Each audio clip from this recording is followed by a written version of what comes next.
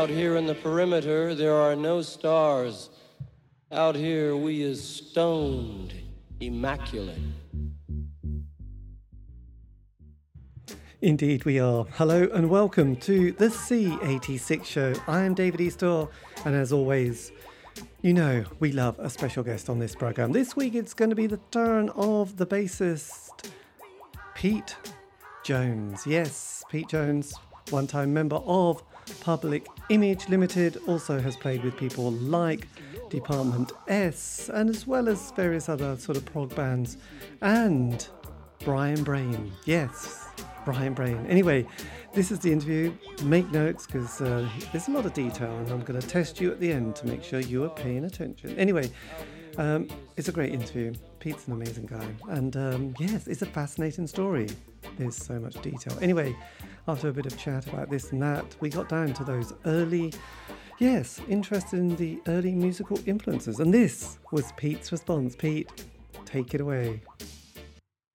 Yes, well, I had an older brother. My brother was 3 years older than me, and my sister was 7 years older than me. So a lot of the background to that sort of coming up to my teen years was the backdrop of what my elder siblings listened to. My sister was into Tamla Motown. She would buy every Tamla Motown release going, play them on her dance set record. My brother was more into rock music, so I kind of leaned towards the rocky part. So when I got into my teens, I guess I started to go a bit kind of proggy.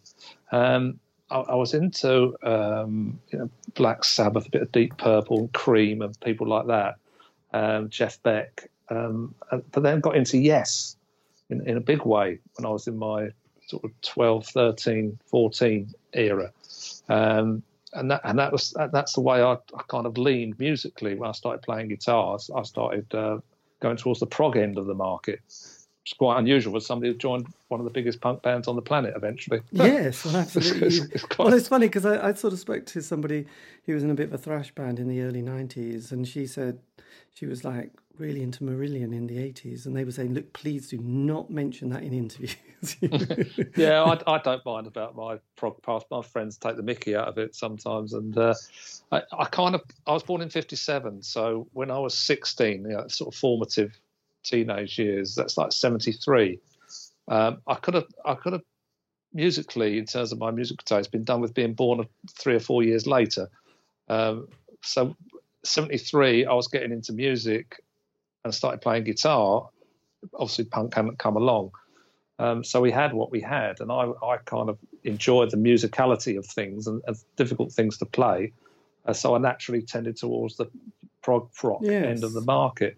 Had I been born 3 or 4 years later, I'd have been doing that right in the middle of 1976. Yes. So I probably would have had totally different outlook and influences at that early formative time, But it's interesting because my brother was born in probably the same year as you, and he loved prog. That was his period. He was at that age where, where I don't know. There is an age where you're just obsessed with music, aren't you? It doesn't matter what decade it is. That's the music you're going to love. And I remember Lemmy saying, "Well, it was all the bands like Eddie Cochran and from the Little Richard upwards, those kind of people like Buddy Holly, was just the early Beatles and stuff like that. And David Bowie was very similar. So the 18-year-old is always, that's the age, isn't it? I know. Yeah, I mean, if you wanted to rebel, when I was early teens, I remember talking to my schoolmates. We would listen to, heavier rock music as a rebellion against what was in the charts, because that was all like Chicory Tip and Manfred Mann and stuff, the pop dross. So if you wanted to rebel against that, you just really had to go and listen to some prog rock or hard rock. Yes, but my brother had the classic kind of prog albums from that period, and I have to say though, even now when I listen to things like if you go to Yes, there's an album called Fragile, that the last song, which only goes for 10 minutes, called Heart of a Sunrise. Yeah. I mean, that for me, is still phenomenal today. And then you have a song like Don't Kill the Well, which is almost quite punky, isn't it? Let's face it. I mean, it's still got a real drama about it. I mean, you can't knock it, can you? No, it's all basically rock and roll when you boil it down to its inherent parts. Just with the prog rock, you had longer songs and more difficult time signatures. Yes. That's about it, They love those time signatures. But yeah, so when did you pick up the guitar? So when I started learning in earnest was when I think it was 14.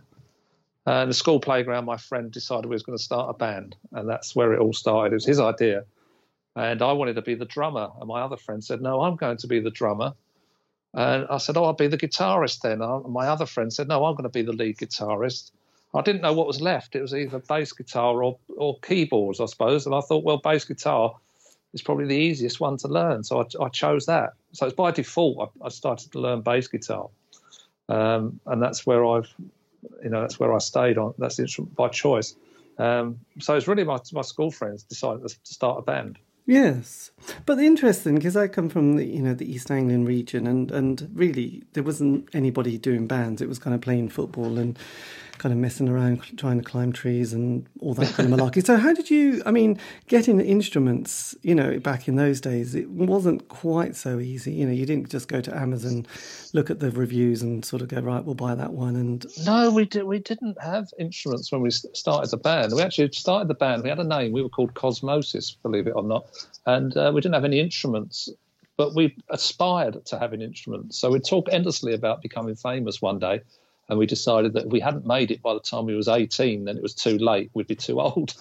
So we had a plan. And we just saved up our pocket money and bought a couple of really cheap guitars and a cheap amplifier. The drummer was playing on cardboard boxes and Tupperware containers.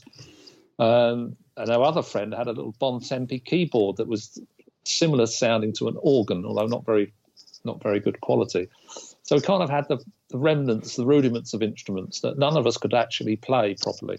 But we still tried nonetheless. We gave it a go, Yes, absolutely. But then, I mean, when you got your bass guitar, did you have a few lessons and was told this is what you need to do? And no, I never had any lessons. I was self-taught, bought a couple of books. We listened to Yes records, and I bought the Yes manuscript music, so I try and work out the dots on the page.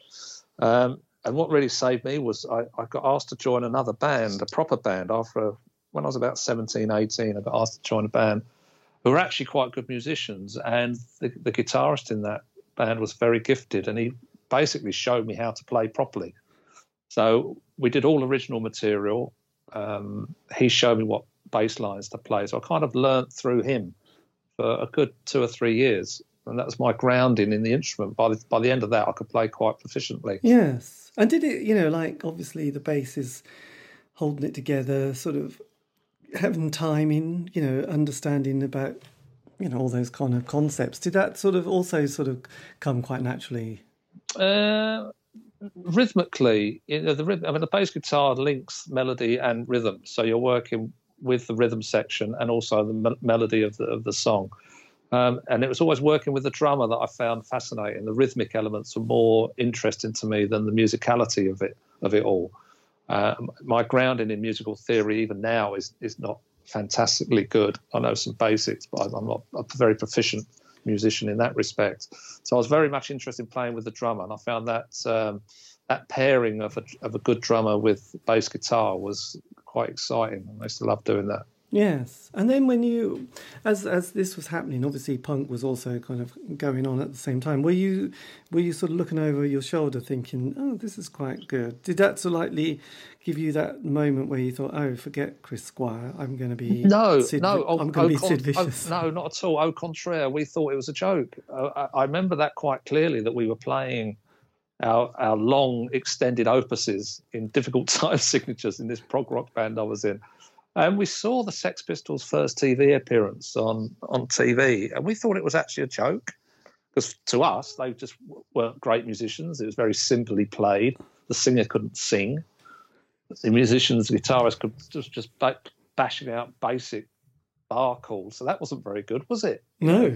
We had no idea, absolutely no concept or vision of the tsunami of social influence that punk was about to have.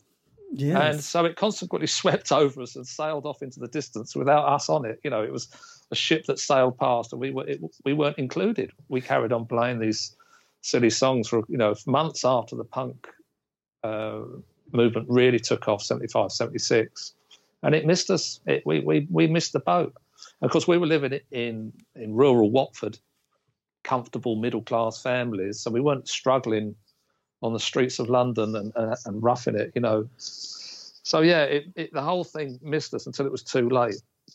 Yes, because it's interesting. There's quite a few bands who would just, I mean, so much about music is about the timing, isn't it? Really, Absolutely. And there was a kind of, I know people like, there was who I really liked, Niels Lofgren, and there was another band called Clover, who the backing band played on one of Elvis Costello's first album. And again, they were about, I think that featured Huey Lewis actually, and I think they were just about to say, right, here we go. And it's like, I'm really sorry, but punk's just appeared, and you guys, you look like members of the Eagles. It's kind of over. So you're going to have to go back, because we're signing the next punk band, whatever they look like.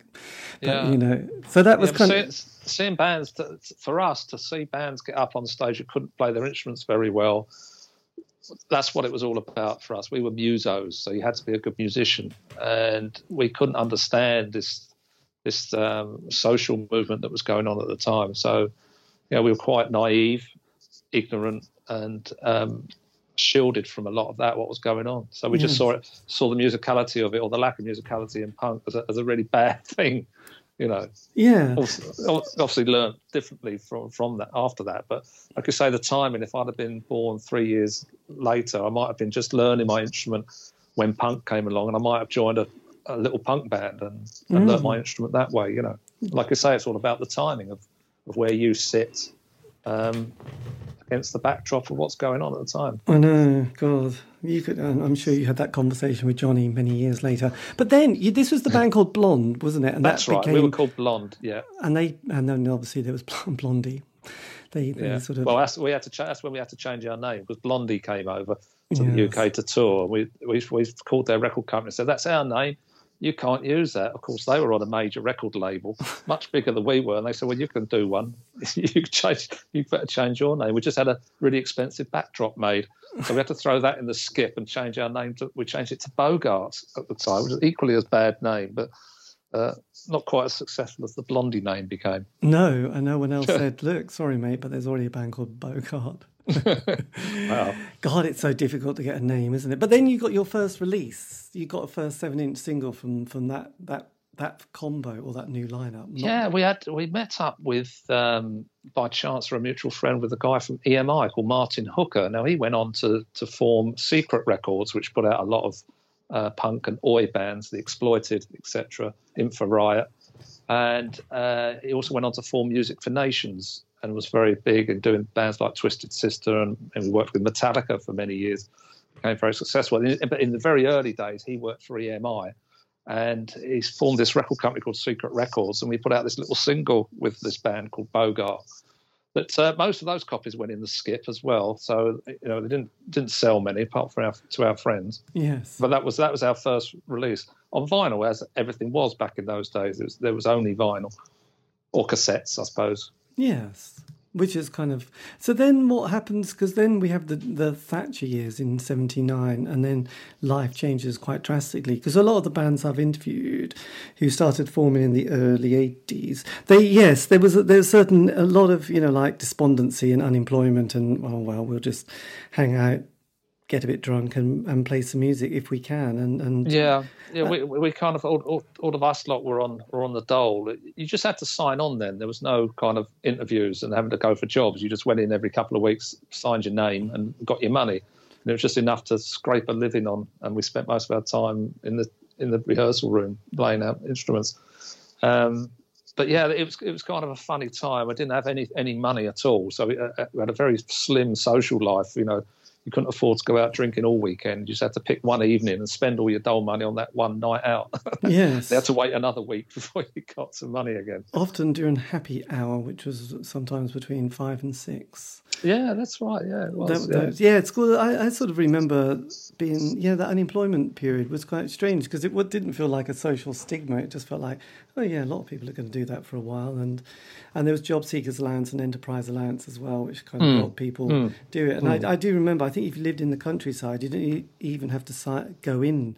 You could just sign. I don't know. I think you just had to scribble your name on a bit of paper and then post it to the dole office, and then yeah, that was it. Very, very easy to do. It was all very easy and casual, but they didn't care. It was the 80s, wasn't it? So then, what happens with your next musical moment? So we had this transition with this band. We went on, changed our name to Bogart. Then we changed it again to we called ourselves the Hots, I think it was, after that. And it was then we lost our drummer. Our drummer went to join a band called Lone Star, who were a heavy rock band. So we had to find another drummer, and that's where I met Martin Atkins, who went on to become Pill's drummer. So he came and joined us. So we were doing gigs around the London circuit, London and the home counties. We were doing all right. Turned a bit kind of new wavy, trying to do something a bit more in line with what was happening at the time. We dropped all the silly time signatures and the prog rock. So we kind of moved on a bit. But then Martin left that band to go and join Public Image Limited. Yes. And then the whole band split up. And at the very same time he went to join Public Image Limited, I got asked through a mutual friend to go and play for Cowboys International and do a European tour with them. So Martin went off and joined Pill. I went off and joined Cowboys International.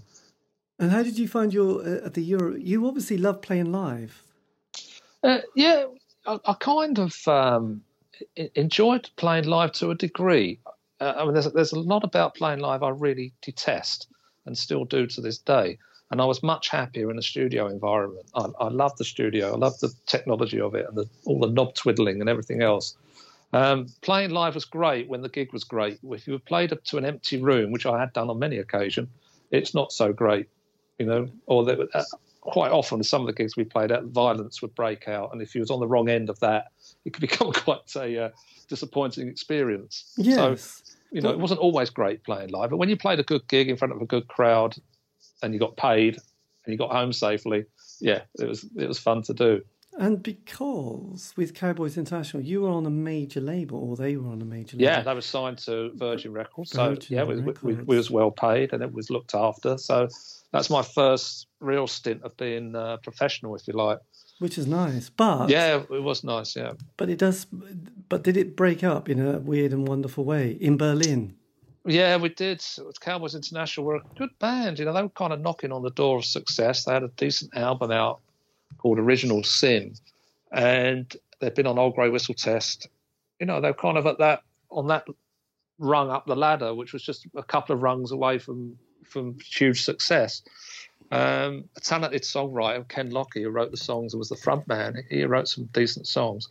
And we went away to Europe to play, and I didn't really get on with the band particularly well, but we played in Berlin on the last gig of the tour, and they never played again. That was their last gig, unbeknownst to me. We came back from that, and I was expecting perhaps to do some recording or play some more dates, but then Ken Lockie just split the band up, and they never played again.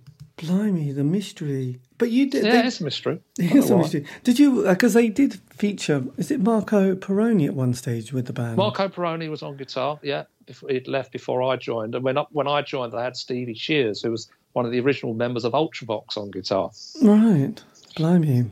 Have you ever bumped in or spoken to any of the members ever? Yeah, I have actually. The drummer Paul Simon, I'm still in contact with. He was a lovely fella. I enjoy playing. He's one of the nice guys of the group. Ken Lockie I met again when I went to New York and joined Public Image Limited, because Ken was living in New York as well and had been working with Keith Levine and Pill, so he was in that group of people. So I met him again then. He lives in Atlanta now, so I don't have much contact with him, although I was messaging him the other day, and we were still talking via social media. Excellent. God. Yeah. So is this the moment that you then get the call for Peel? Yeah, well, when Martin finished playing with Public Image Limited and did a tour of the United States in 1980, he came back to the UK. I came back from playing with Cowboys International, and he'd started a side project called Brian Brain, which was this three-piece anarchic little skit group with Martin would play all the drums, record them on tape, and then we'd play the tape live and he would sing along to it, and I'd play bass and a guy called Bobby Surgeon would play guitar. So we were working on this Brian Brain stuff. We released a couple of singles and was working on an album. And we also used his connection with Pill to blag a couple of tours of the States. It's quite remarkable, really, that we organised tours of America from a phone box in Willesden. But indeed we did, and we went to America 3 times with Brian Brain, toured in a car, because there was only 3 of us, and went all over America playing the new wave clubs, of which there were many, those sort of 80 to 82. There's loads of new wave clubs all over America. You could just endlessly tour around playing those. And it sounds, because a lot of people I spoke to, America often, when they do the tour of America, it kind of breaks them and they come back and they split up. But obviously your experience wasn't too bad with Brian Brain. You must remember we was at the kind of low end of the market, so we're playing quite small venues. We would often play on a Monday or Tuesday night when nobody was there. We'd often play the night after somebody more famous had come through town, so nobody would go out the night after. So we played to very small crowds. We didn't get a lot of money, but we had a very generous drinks rider. So we'd always have a big cases of beer and bottles of spirit. So we would just take it as a jolly. We were in our early 20s. So it's basically a big piss up round America for us. That's all it was. We weren't trying to break America. We had no illusions that we was going to sell millions of records there. We just wanted to go and have a laugh, basically. Excellent. And get drunk. But then, fame. Yeah. Well, while we was in America with Brian Brain, we played in New York, and that's where John Lydon and Keith Levine had started to base themselves after the Flowers of Romance album. They went to New York, and they were living there. So we met up with them. They came to a Brian Brain gig, and they said to Martin, look, we're starting to record some new Public Image material. We want you to come and drum for us. So Martin kind of rejoined Pill at that point.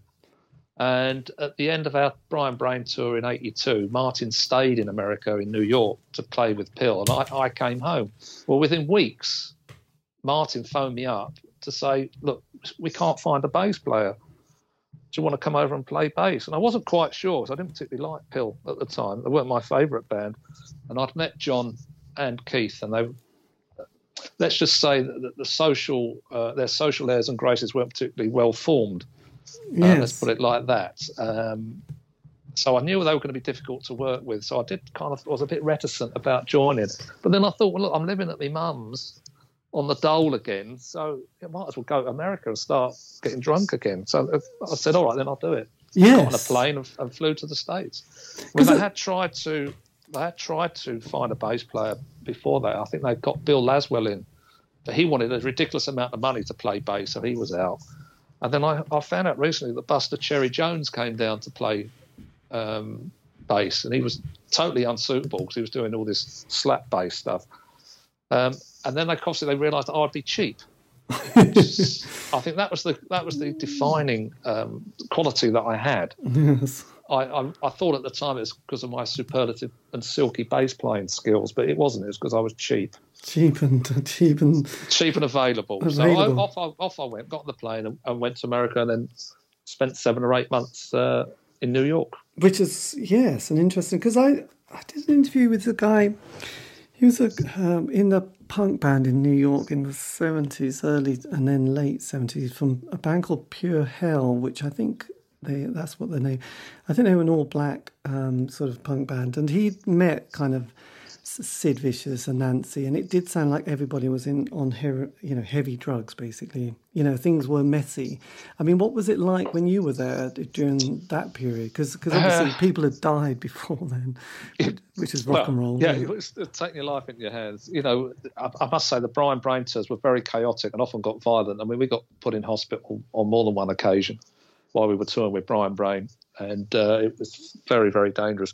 But I didn't care. When you're in your early 20s, you're kind of full of bravado and you don't give a shit. So you just go and do it. You don't worry about the dangers. But New York at that time was a very, very dangerous place to be. 82, 83. It's one of the most dangerous cities in the world. The crime rate was, phenomenal.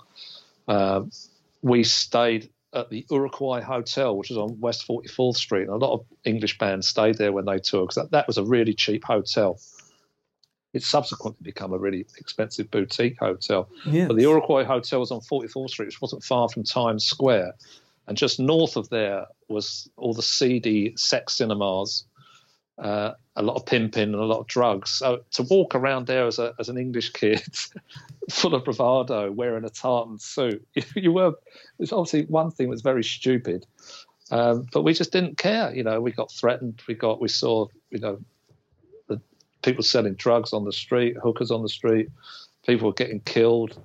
It was just a really, really weird time. We would travel on the subway late at night, and people would say to us, "You must be mad, going out at 2 a.m. uptown on the subway." And we'd say, "Really? Well, it was all right."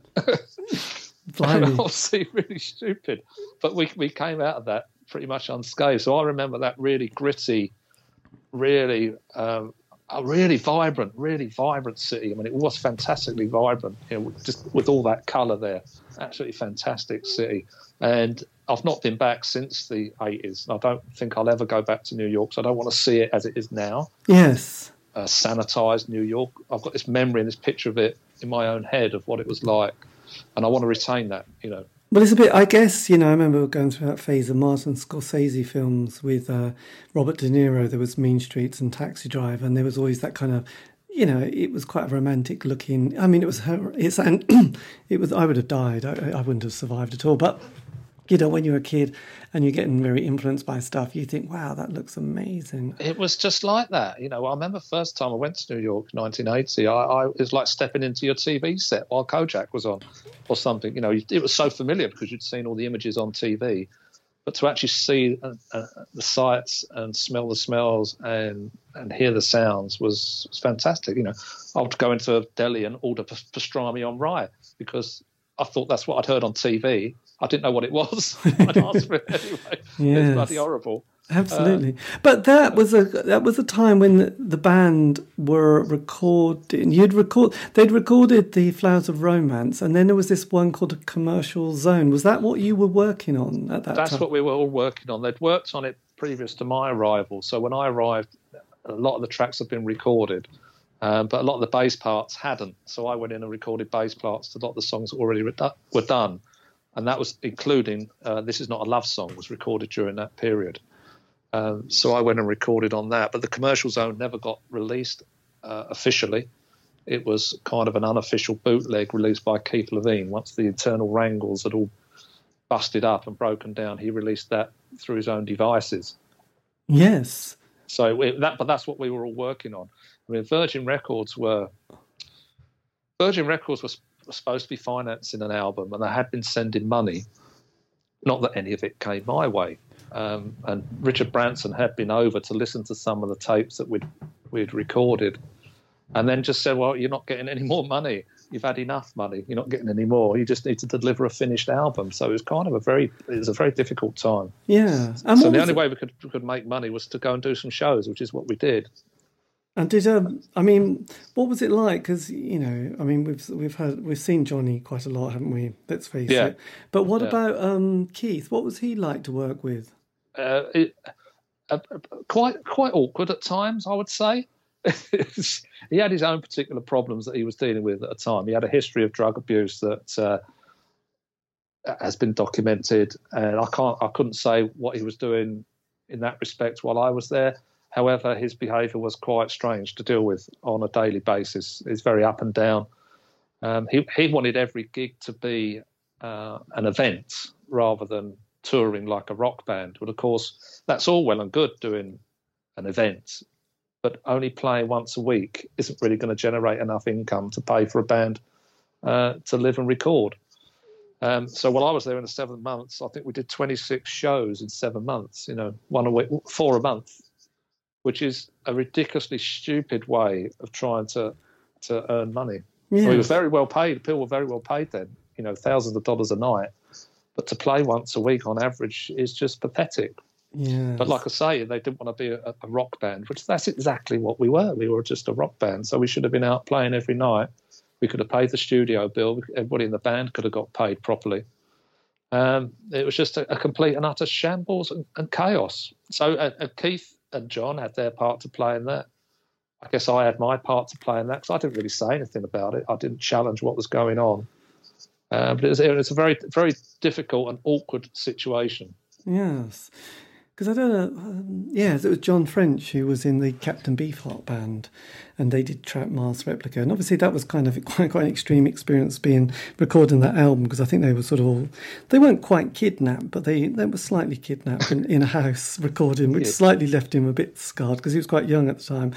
I think he's written a book about it to try and cope. But I mean, did you feel like you were with these kind of amazing kind of geniuses who were going to make something brilliant, or were they kind of just a bit off their head and just had a lot of problems? Look, let me dispel this myth once and for all, right? John Lydon and Keith Levene are not geniuses, not musical geniuses. John Lydon was a great frontman. He wrote some really, really good lyrics, but genius, come on, no. I'd seen how they'd worked when they were recording Flowers of Romance. I went to the studio with Martin Atkins and I saw what they'd done. They hadn't done anything. Keith wasn't there to be seen. It was Martin Atkins and Nick Launay, the studio producer, who basically kick-started the Flowers of Romance album and recorded all those big drums and stuff to make the tracks. And when I got to New York, a lot of the stuff that was recorded was absolute pap. It really was rubbish, and it needed somebody to get hold of it and give it a direction and a purpose. We had no discussion about the musical direction of the band.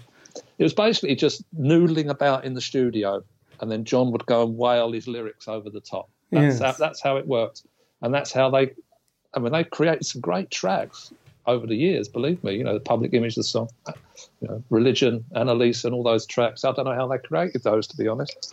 Yeah. But no, they're not geniuses. They're not musical geniuses either. They're quite musically bereft of any musical skill. Nobody ever said, "Oh, we're going to play an E minor at the start of this, and we're going to go to change key to the." There was no musical discussion. It was just basically noodling about in the studio. So they recorded hours and hours of tape. I think they recorded something like 15 or 16 reels of 2-inch recording tape. It was a phenomenal amount of stuff, and most of it was rubbish. Right. So it wasn't like a kind of Frank Zappa meets Captain Beefheart, where you sort of record the sound of thin air, and you're thinking, "Oh my God, we're right out there on a different planet." This was just people who were just a bit like, "Blimey." Yeah, and there was a lot of drugs going around at the time, and that cocaine in the early 80s was very good quality, and there was loads of it about. I couldn't say who actually took it, because that would be very remiss of me to say who took what, but I certainly did. I don't mind admitting that. And there's plenty of it around. It was being hoovered up by the bagful, and I don't think that really added to the artistic process in any positive way whatsoever. Yes. Because it's interesting, isn't it? From an outsider's point of view, you think these are tortured geniuses who are just kind of pushing the creative envelope to that absolute. They're breaking down the barriers. They're taking it to another degree, but they're not really, are they? It was the opposite of that. Now, to be fair, John was always very fair when you worked with him, because he would always say, you play what you want, you wear what you want, you say what you want. Don't let anybody tell you what to do, which is fine. It gave you a lot of freedom to do whatever you wanted to do and who you wanted to be. And I appreciated that at the time. However, sometimes you needed somebody to grab hold of things and give it a direction. Otherwise, everybody was wandering around aimlessly in a musical direction and not coming up with any coherent output. It's all right saying play what you want, but if that is totally adverse to what somebody else is playing, it just... it's very, very hit or miss, and mostly it was a miss. Yes, because a lot of bands have a great rhythm section. You had the Stones.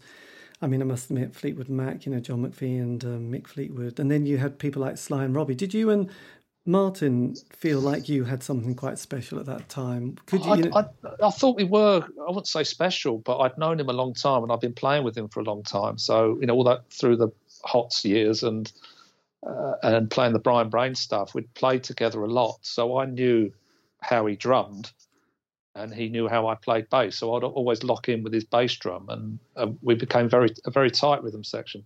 So when we did play the Pill gigs and played live, the rhythm section was really tight, and that would just leave Keith to free-form his guitar over the top of that, and John to free-form his lyrics over the top of that.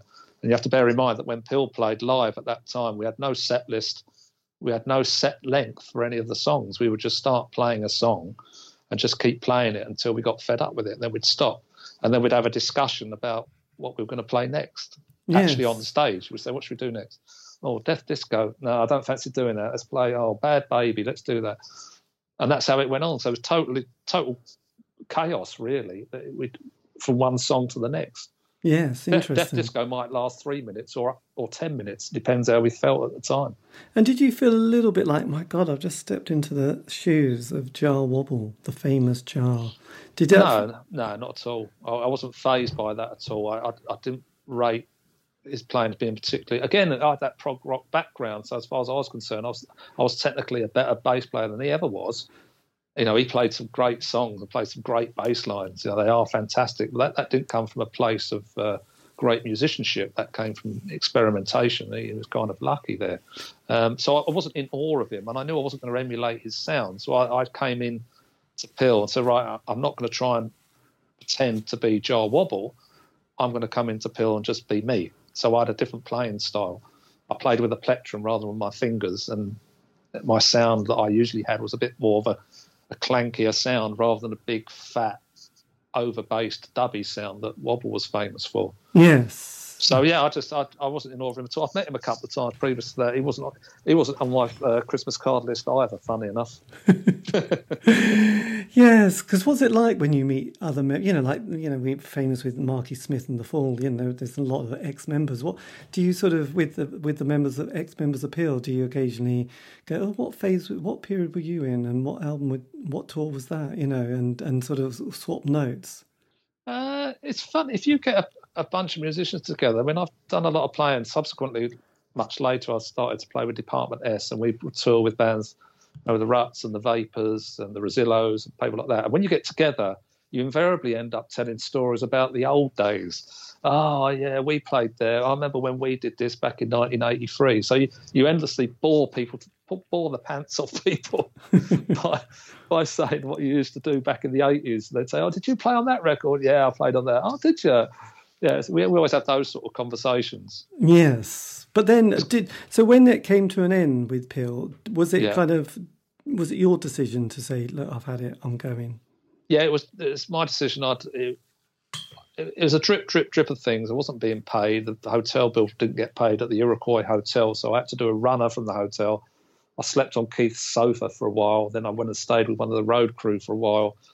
And it was just like, it was an absolute nonsense. But we were talking about going to Japan, and my girlfriend was living with me in New York at the time, and they said, oh, she can't come with us.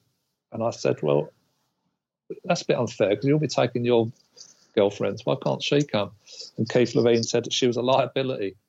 I thought, that's funny coming from you, mate. But there you go. And I thought, that's it. I've had enough of this shit. I'm just going to go home. I didn't tell anybody. Me and the girlfriend packed our bags, got myself a plane ticket. I managed to squirrel away enough dollars here and there to pay for a ticket, a one-way ticket home. And I just phoned Martin up and said, Martin, I'm going home tomorrow. See you.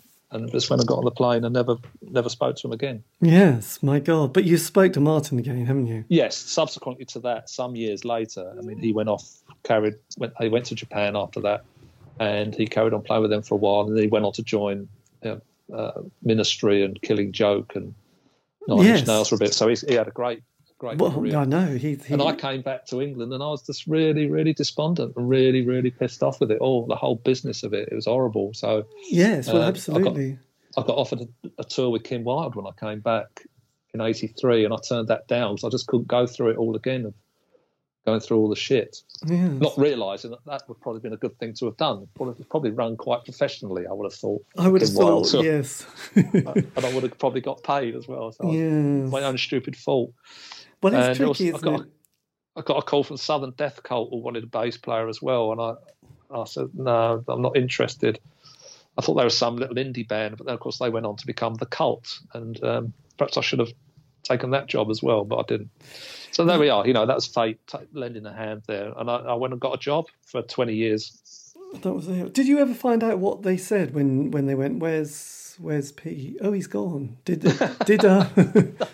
they say good, or did they go, what? Well, I knew. No, I didn't. They did auditions for a new bass player because Keith Levine left just after I did. Like 2 weeks later, they had a big fight with John, and Keith Levine left. And so they were looking for a guitarist and bass player, but they did auditions for a bass player, and one of the people that turned up was Flea. Okay. Flea turned up to audition, and they started playing with. It was just Martin was there with the bass players, and Flea and Martin just started jamming along, and it was like straight away. Martin said, "Right, everybody else can go home. This is the guy we want. We need this guy." And Flea just said, "No, I've got my own band, the Chili Peppers." He said, "I'm going to work on that." He said, "I just wanted to play with you guys." Blimey, that was casual. So he never joined, but Flea could have been my replacement, which I thought would have been very funny indeed. Yeah, but did you? I mean, often there's those kind of interviews that we can see on YouTube and places where people are being having that kind of interview with various different people, and everyone's getting very tetchy, and John's swearing, and Keith's looking bored, and everyone looks like they're on drugs. I mean, was that quite a genuine vibe? You get a vibe that it's not very nice, and they're not putting on. Was that how it was with the band? Yeah, pretty much. Yeah, John could turn on you on a knife edge. You could be his best mate. He did it to me a couple of times. Just turned on me for no apparent reason. And I saw him do it with interviewers. These young kids would come in to interview the great Johnny Rotten, and if he didn't like them, or they asked the wrong sort of question in the wrong way, or dared ask him about the Sex Pistols, he would just literally tear them to shreds. And I used to feel so sorry for some of these young kids. You could see them visibly shaking because they were so scared. And yes. it was all this bravado. It was a bully. It was basically being a bully, and it was horrible to watch. As a 24-year-old as I was then. Thinking back now, I would have just punched him straight in the face for talking like that to me. I couldn't deal with it so much as being a young kid. Yes, well, that's what it was like. That's what it was like. Yeah, it's like that all the time with dealing with anybody. Yeah, it's really difficult. Because it was all. Yeah, I remember a few of those ones. talking about my band. Yeah, it's sad really, but luckily Martin was my friend, so he was my ally in the band. So we got on really well, me and Martin. So I kind of just stuck with him. If it hadn't been for Martin, I probably would have left before the time I did anyway, because it was so awful. Yes. So then literally almost decades kind of passed. Did the bass guitar just sit in a cupboard I've always had guitars. I had 6-string guitars as well, so I was always playing at home. I got married and had a couple of kids during the 80s and 90s, so I was very busy raising a family. So my music was centred around them, so I'd be playing guitar for the kids at night when they went to bed and stuff. Yes. And then it wasn't until the technology changed, we had two things came quite close together. That was the ability to record at home relatively cheaply rather than booking a recording studio, which suited me down to the ground to have a little studio at home. And the internet, of course, which meant I could meet up with people and start collaborating with people all over the place. MySpace was the first platform that came along. Yes. That enabled me to make contact with Martin Atkins again. I made contact with other people to work with, so we sent each other songs and stuff. So I got back into music in sort of the late 90s. Okay, yeah, so that started to come out. And obviously the love of prog rock, did that stay with you, or has that stayed with you all your life? I guess so. I guess it's still there. People do still take the mickey out of it. I did an album last year called Contrivances for the Soul, and there's a couple of songs on there which are in a difficult time signature, which is really going back to my proggy roots, I suppose. And they're longer songs as well, so like 8 minutes long. Yeah. In 7/4, so it's kind of I guess it has stayed with me then. Well, no, it's good. I mean, I still listen to various things like Close to the Edge, and I do love Heart of the Sunrise. I still think it's one of the best. I kind of think it's the rock and roll thing. I think I find really tiresome now, and I ended up playing with Department S, and that was quite interesting for a while. And I thought we was going to start doing something a little bit more avant-garde, a little bit more left field.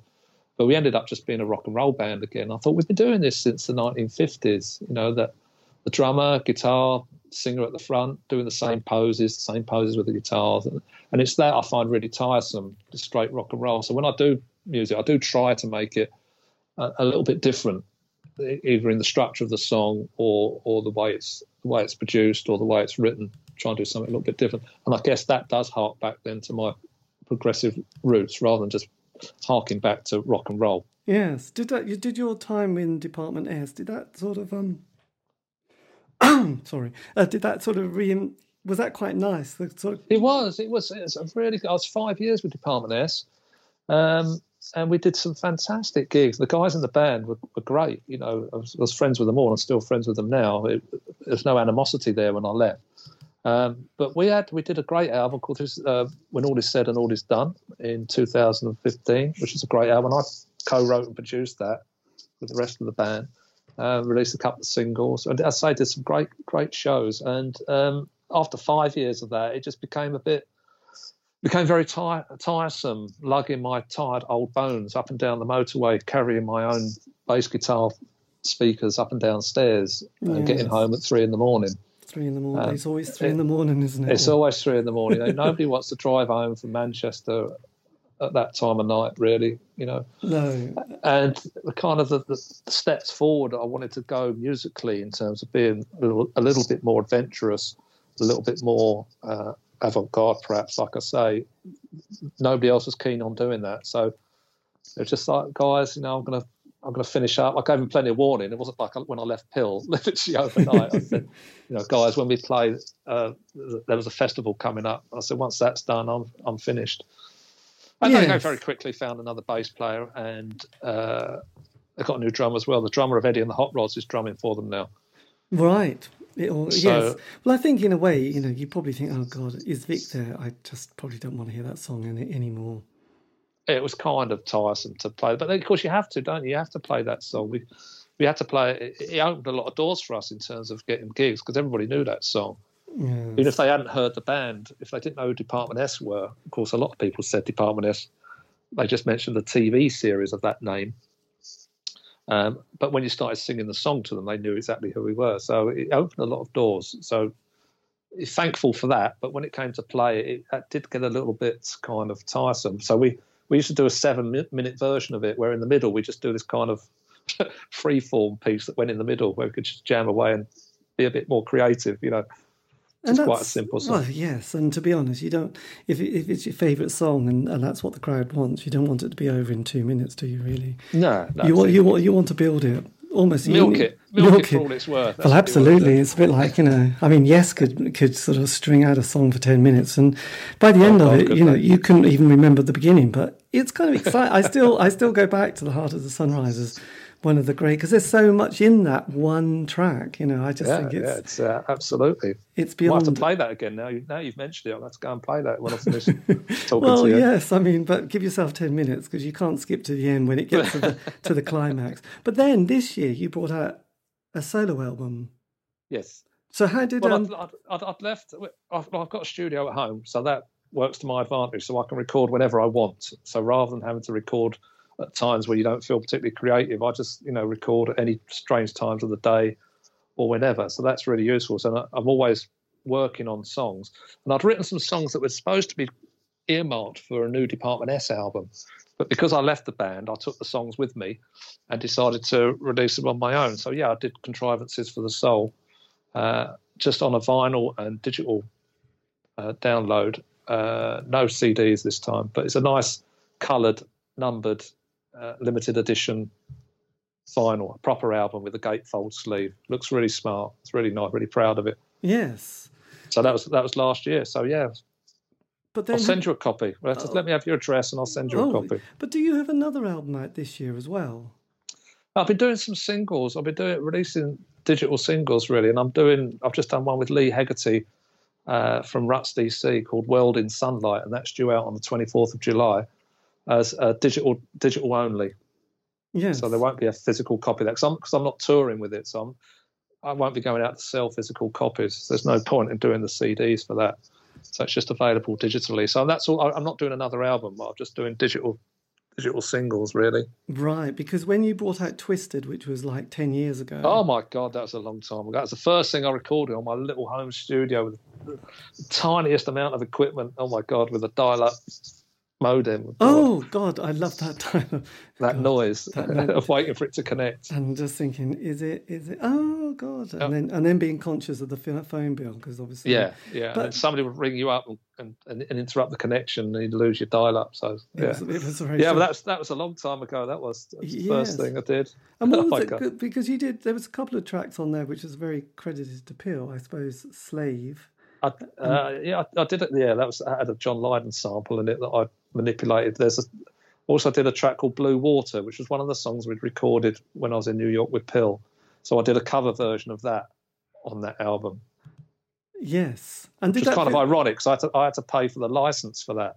Okay. I literally had to pay the publishing to release my own bloody song. Well, there you go. It is tricky. And also, have you've done a book as well, haven't you? Yeah, I wrote my autobiography last year called They Call Me Joyless, which goes from birth all the way through how I got into music, how I joined Pill, Brian Bray, Cowboys International, Department S, and beyond. Yeah, so it's very well received. It's practically sold out now, so I'm going to have to do a reprint of that at some point. Print on demand, that's the way. But did you? I mean, was that quite a therapeutic experience putting that together? It wasn't intended to be, but it ended up being so. Yes, very much. Particularly because I was going right back from my childhood, going through all of that, and I was talking to my mum about stuff that had happened, and my dad passing away and stuff. Yeah, it was quite cathartic going through all of that and getting things in order, I suppose, in my mind, of writing it down and saying this happened. It's a chronological story of my life, so it's very much getting things in order and dealing with some of those things and some of the people in that. Yeah, there's very much. I must admit, I do love a lot of these books that have come out, and I know Wayne Hussey did one last year, and he wrote it. He did. It's supposed to be very good, apparently. And he only got up to the point where I think he'd either started. I think he was only up to Sisters of Mercy. He's like, it was a bit like there was a lot to write down. Or there wasn't enough of my early music career to fill a book, so I had to fill it with a load of stuff before I joined a band. I had to pad it out a bit. I haven't done as much as Wayne Hussey. So no, but I think everybody, and I don't know if you've noticed this, but there's been a lot of the passing of time. I've got a theory of like 20 or 30 years where people can sometimes start to look back on things and feel quite differently for various reasons. But you couldn't sort of reflect on it after 5 years or 10 years. It's almost like several decades, and then you feel like, okay. I guess so. I kind of never really thought about it that much. I mean, the other reason the reason for writing it was to leave something behind for me kids, I suppose. I have no detail of what my father did when he was growing up. I kind of know what he did and what jobs he had, but there's no detail of it, of when and where he did stuff. So I thought, if I'd write all this down, at least my kids know what I did, good or bad. There's some not very nice stuff in it, but at least they'll know what I did when I'm gone. Yeah, and also at the same time, you think, well, because I guess you were as honest as you could be, and you thought, well, I'm going to put a few things to just, so no one could, you missed that bit, didn't you? Because that was the bit when you didn't act particularly good yourself, and it's like, so you might as well say, look, I'll put the lot. yeah, that's basically what it was. So I don't know, it is what it is. So it was I wasn't quite sure about doing it originally, and it did take a good couple of years to get it all down on paper. But I'm quite proud of it. People that have read it have really enjoyed it and told me so. So that's great. Yes. So obviously we're now in a very strange situation in our lives. I mean, what do you feel is, because you've got this album coming out this month. It's just a single coming out this month. Yeah, single. Do you? I mean, speaking to dear old Hank Wangford, who'd got an album out. And he was going, God, I'm not feeling that creative at the moment. This was recently, during the lockdown. He just wasn't feeling it. I just wondered how, a creative artist copes with these situations, which are a completely new experience, isn't it? So I just wondered how you were sort of feeling and thinking about the future in your... Well, it's an interesting question. I guess it depends on your own personal situation and which lens you're looking at it all through. For me, the lockdown has actually been quite... And I know people have suffered, and I know thousands of people have died, and it's a bloody tragedy how that's been handled. But for me personally, where I sit, it's actually been quite a peaceful time, because I haven't been going out. I haven't been able to sitting in pubs with people I don't like and arguing with people in shops who have been annoying me and stuff like that. So it's been very peaceful. My partner has been working from home, so we spent a lot of time together. We live in a nice part of the country in Hertfordshire, so we've got a nice outlook. So it suits us. We've got a nice house, thankfully, so we're we're okay, you know, and I've quite enjoyed it. I've got my studio here, so I can just immerse myself in that. If I was a working musician having to play live to earn money to put food on the table, I would probably look on it totally differently. Yes. But I don't have to do that. So for me, the art is all about the creation of the art, not about the flogging of the art or the selling of the art. Do you understand what I mean? Absolutely. I just enjoy creating it. I don't care. I mean, my album has done all right. I've sold a few copies of it, but I don't really care. Do you know what I mean? I'm just proud that I created this piece of art. And it's the same when I write a song. I don't care if it sells or it doesn't sell. It's the creating of the art for me that's important. Yes. So yeah, I'm okay through all this time, but I know it's a really bad future ahead for the touring and working musician, particularly at the grassroots level. Yeah, it's bloody awful for them. Yeah, you know? It's tricky, isn't it? It's tricky. So I just wish whether some way, you know, if there's any way I can help with that, I will certainly do so. You know, I don't know what help I can give, but obviously if I can, I will. I know, it's a tricky number, isn't it, really? Yes, we'll wait. So who see. knows who knows what the future brings? But I'm certainly not. I feel scared and worried for lots of businesses going forward. But there's still some hope in there. There's got to be, isn't there? There got to have must some be. hope. Yeah, hopefully, yes. I'm just hoping, because it's been kind of fortunate. I mean, for looking at the glass half full, it's been fortunate timing. At least we were going into the summer and we've had an amazing sort of weather-wise has been great. If we'd been going into the winter, I think it would have been difficult because it would have been a little bit grim. And just hopefully that the next couple of months will look better than we hopefully dread, with various, second spikes and all that. And you never know, it might just... You never know. My guess is, musically, for bands, it's going to be... I think you can write off this whole year. If you're a larger band, you're booking quite a long way ahead, normally. Yeah. So the bands that were booked to play in August and September, October, probably all been cancelled now. So they, you won't book them at short notice again. For the smaller bands, you might... you can get up and running quite quickly if you've got a venue where you can allow people to come in. If they're allowed to stand in a group, again, you might have smaller venues opening. But I think you pretty much write it off for the whole year and look to next year now to try and have some sort of rebirth of things. Yes, but I just remember when you were saying that, I was thinking, God, Genesis with Phil Collins were reforming and doing dates, weren't they? And hopefully Phil will be still able to get through the next year and do it again, I guess. Yeah, but I feel sorry for bands like Ruts DC. I know them well, and they were supposed to be in America doing a tour. They had loads of things, really good things lined up, and they were kind of on a wave of popularity again. They re-released the Crack album. They'd done a new album called Music Must Destroy, which was brilliant. And they were gaining some momentum of having a resurgence of the power of the Ruts. It was great to see. They did a headline tour last year, and it was bloody brilliant. It was sold out, and now it's all been whipped away from them. An American tour taken away, and touring with. They were supposed to be touring with the Stranglers actually as well. So that's for them. It's been a real bitter blow. Yes. Come at totally the wrong time in their kind of their band's involvement. Oh, I know. So it's a shame. Well, hopefully they'll be able to keep safe, well, and rock next year. But yeah. I mean, it's probably a lot easier said than done, isn't it? Just going fingers crossed. Just fingers crossed. That's all. Yes, absolutely. They'll be back at I think Vegas has a sort of punk and bowling event, don't they, in May? So hopefully they'll be there.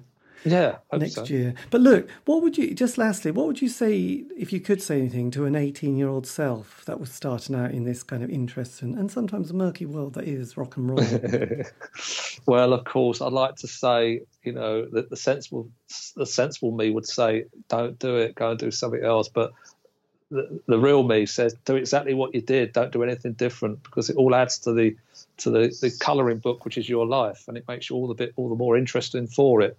The fact you've had a colourful life. I don't want my colouring book to be coloured in grey. I want it to be lots of different colours. So I'd say to my 18-year-old self, it's going to be tough, son, but just go and do it anyway. Throw caution to the wind. Jump in with both feet and enjoy the ride. And occasionally punch someone, but don't. Occasionally punch someone, but not too hard.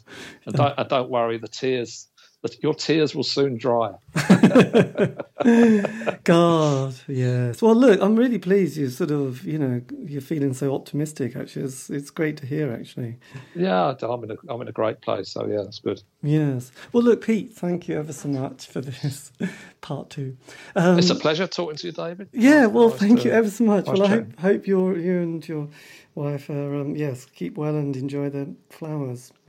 Thank you very much, David. I'll speak to you again soon. Yes, hopefully. Take care. All Thanks right, a lot. Dave. Bye-bye.